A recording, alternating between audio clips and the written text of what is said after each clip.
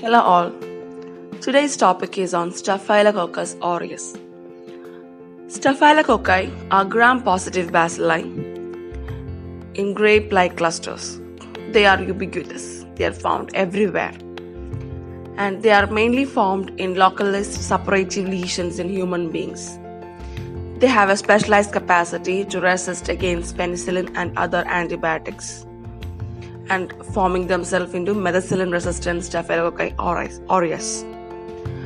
Most strains are from pyogenic lesions, and they form golden yellow colonies, and those strains from normal skin form white colonies on solid media. There are so many properties of Staphylococci. They can induce hemolysis, gelatin liquefaction, lipolytic activity. They can produce urea, urease, phosphatase, and others. Staphylococci can be classified into mainly two: Staph aureus and Staph epidermidis. Staph aureus contains strains giving a positive coagulase test, and Staph epidermidis contain coagulase negative. The genus Staphylococci is now classified into about 32 species and 15 subspecies based on their chemical composition of cell wall components. Besides Staph aureus and Staph epidermidis, there are Staph hemolyticus, Staph saprophyticus, etc. Now we will discuss on Staphylococcus aureus. Now, what is the morphology? They are spherical cocci, approximately 1 micrometer in diameter, and they form grape-like clusters. The cluster formation is due to cell division, occurring in 3 planes. They may be also found singly in pairs and in short chains of 3 or 4 cells. Long chains never occur. They are non-motile and non-sporing. Some strains possess microscopically visible capsules, particularly in young cultures. Many apparently non-capsulated strains have small amount of capsular material on their surface.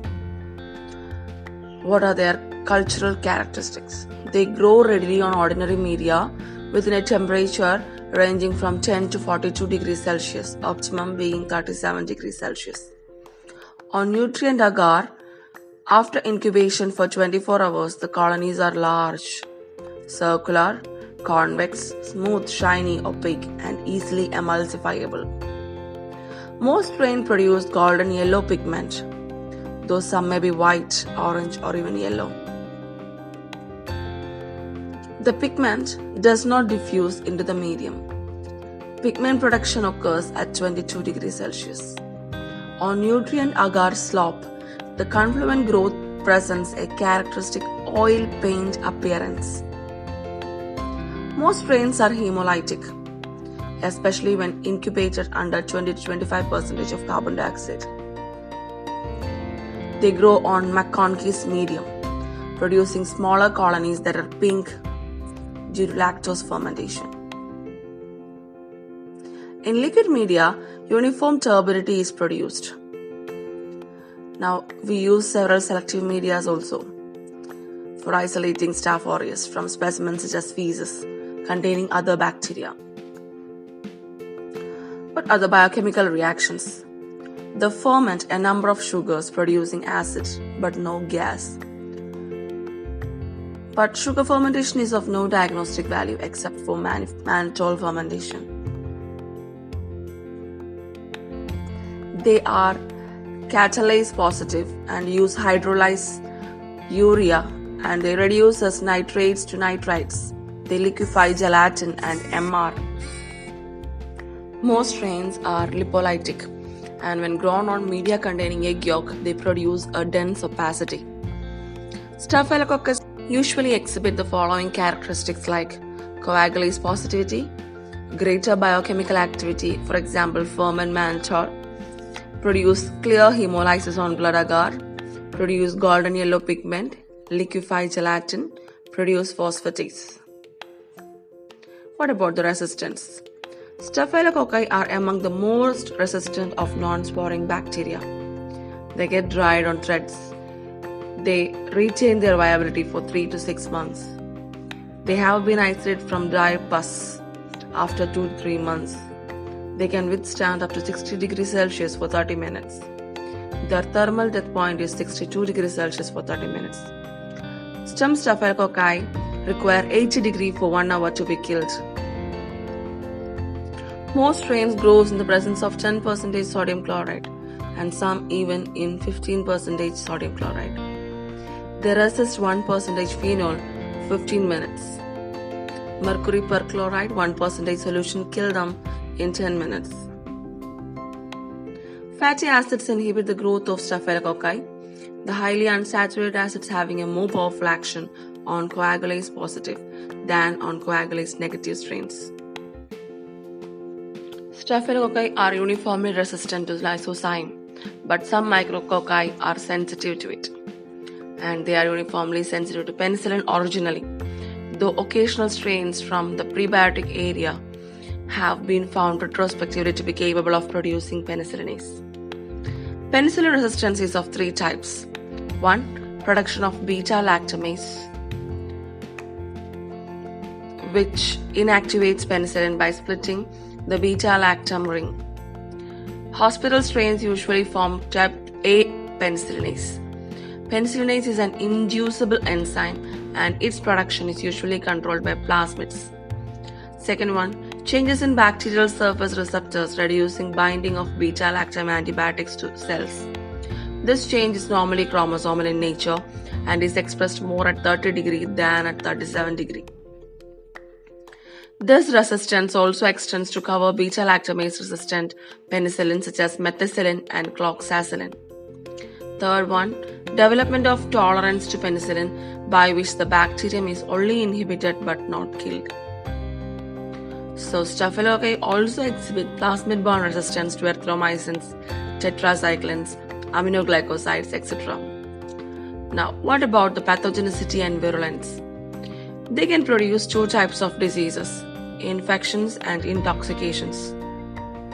In the former, that is infections, the cocci gain access to damaged skin, mucosal or tissue sites. They colonize by adhering to cells or extracellular matrix. They evade host defense mechanism. They multiply and cause tissue damage. In intoxications, the disease is caused by bacterial toxins produced either in the infected host or performed in vitro. A number of staphylococci factors, both cell-associated and extracellular, have been identified, which may influence virulence. Now, cell surface proteins. Protein A present on most Staphylococci aureus strain have many biological properties including chemotactic, antiphagocytic and anti-complementary effects. Clumping factor is another surface protein. Is the bound coagulase which is responsible for slide coagulase test. Next we will see on the extracellular enzymes. Coagulase is an enzyme which brings about clotting of human or rabbit plasma. It acts on with a coagulase reacting factor present in plasma, binding to prothrombin and converting fibrinogen to fibrin. The second extracellular enzyme is lipase. Third one, hyaluronase, that break down the connective tissue. Fourth one is nuclease and fifth one is protein receptors. Next, what are the toxins produced by Staph aureus? Cytolytic toxins. They are membrane-active substance consisting of 4 hemolysins and a leukocidin. The first hemolysin is alpha-hemolysin, most important among them. It is a protein inactivated at 70 degrees Celsius. The second one is beta-hemolysin, third gamma-hemolysin, and fourth is delta-hemolysin, and leukocidin. Leukocidin is called the Panton-Valentine toxin. It is also a 2-component toxin like gamma lysine, being composed of two components, S and F. Now, what about the enterotoxins produced by Staph aureus? This toxin is responsible for the manifestation of staphylococcal food poisoning. They cause nausea, vomiting, and diarrhea 2 to 6 hours after consuming contaminated food containing performed toxins. Meat and fish or milk and milk products cooked and left at room temperature after contamination with staph for enough time for the toxin to accumulate, and the common items responsible. The source of infection is usually the food handler, who is the carrier. 8 antigenic types of enterococci or enterotoxins are currently known: A, B, C, 1 to 3, D, E, and H. The toxin is potent, microgram amounts being capable of causing the illness. Next, we'll see regarding toxic shock syndrome toxin, TSST. It is a potentially fatal multi-system disease presenting with fever, hypotension, myalgia, vomiting, diarrhea, mucosal hyperemia, and an erythematous rash which desquamates subsequently. This toxin was first identified in children in 1978 and adolescents, and was widely known only in 1980 following its outbreaks. Staphylococcal enterotoxins and toxic shock syndrome toxins are superantigens which are potent activators of T lymphocytes. The next category is exfoliative toxin or ET. It is responsible for staphylococcal scalded skin syndrome. Next, we will discuss regarding staphylococcal diseases. They are among the most common of the bacterial infections and range from trivial to the fatal. Common staphylococcal infections are as follows: skin and soft tissue infections, musculoskeletal infections, example osteomyelitis and arthritis, respiratory infections like tonsillitis and pharyngitis, central nervous system infections like abscesses and meningitis, endovascular infections like bacteremia, septicemia, pyemia, urinary infections like urinary tract infections. What is the epidemiology? They are primary parasites of human beings and animals colonizing the skin, skin glands, and mucous membranes.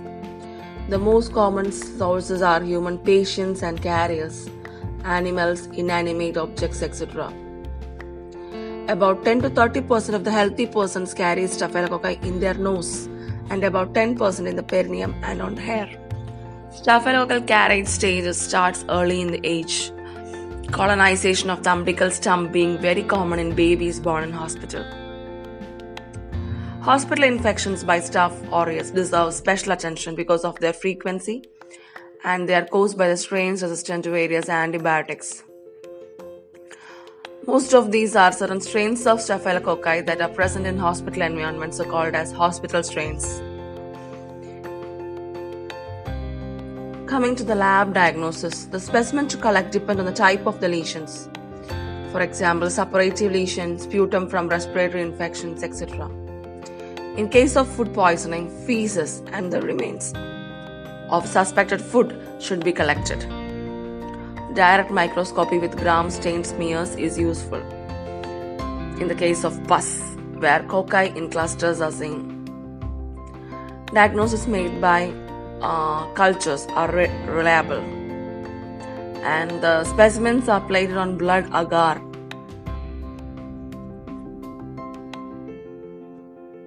The coagulase test is done by two methods: tube and slide coagulase test. Treatment. As drug resistance is so common among staphylococci, the appropriate antibiotic should be chosen based on the antibiotic sensitivity test. Benzyl penicillin is the most effective antibiotic if the strain is sensitive.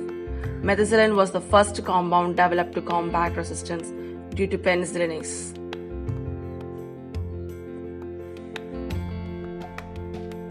Other coagulase positive staphylococci.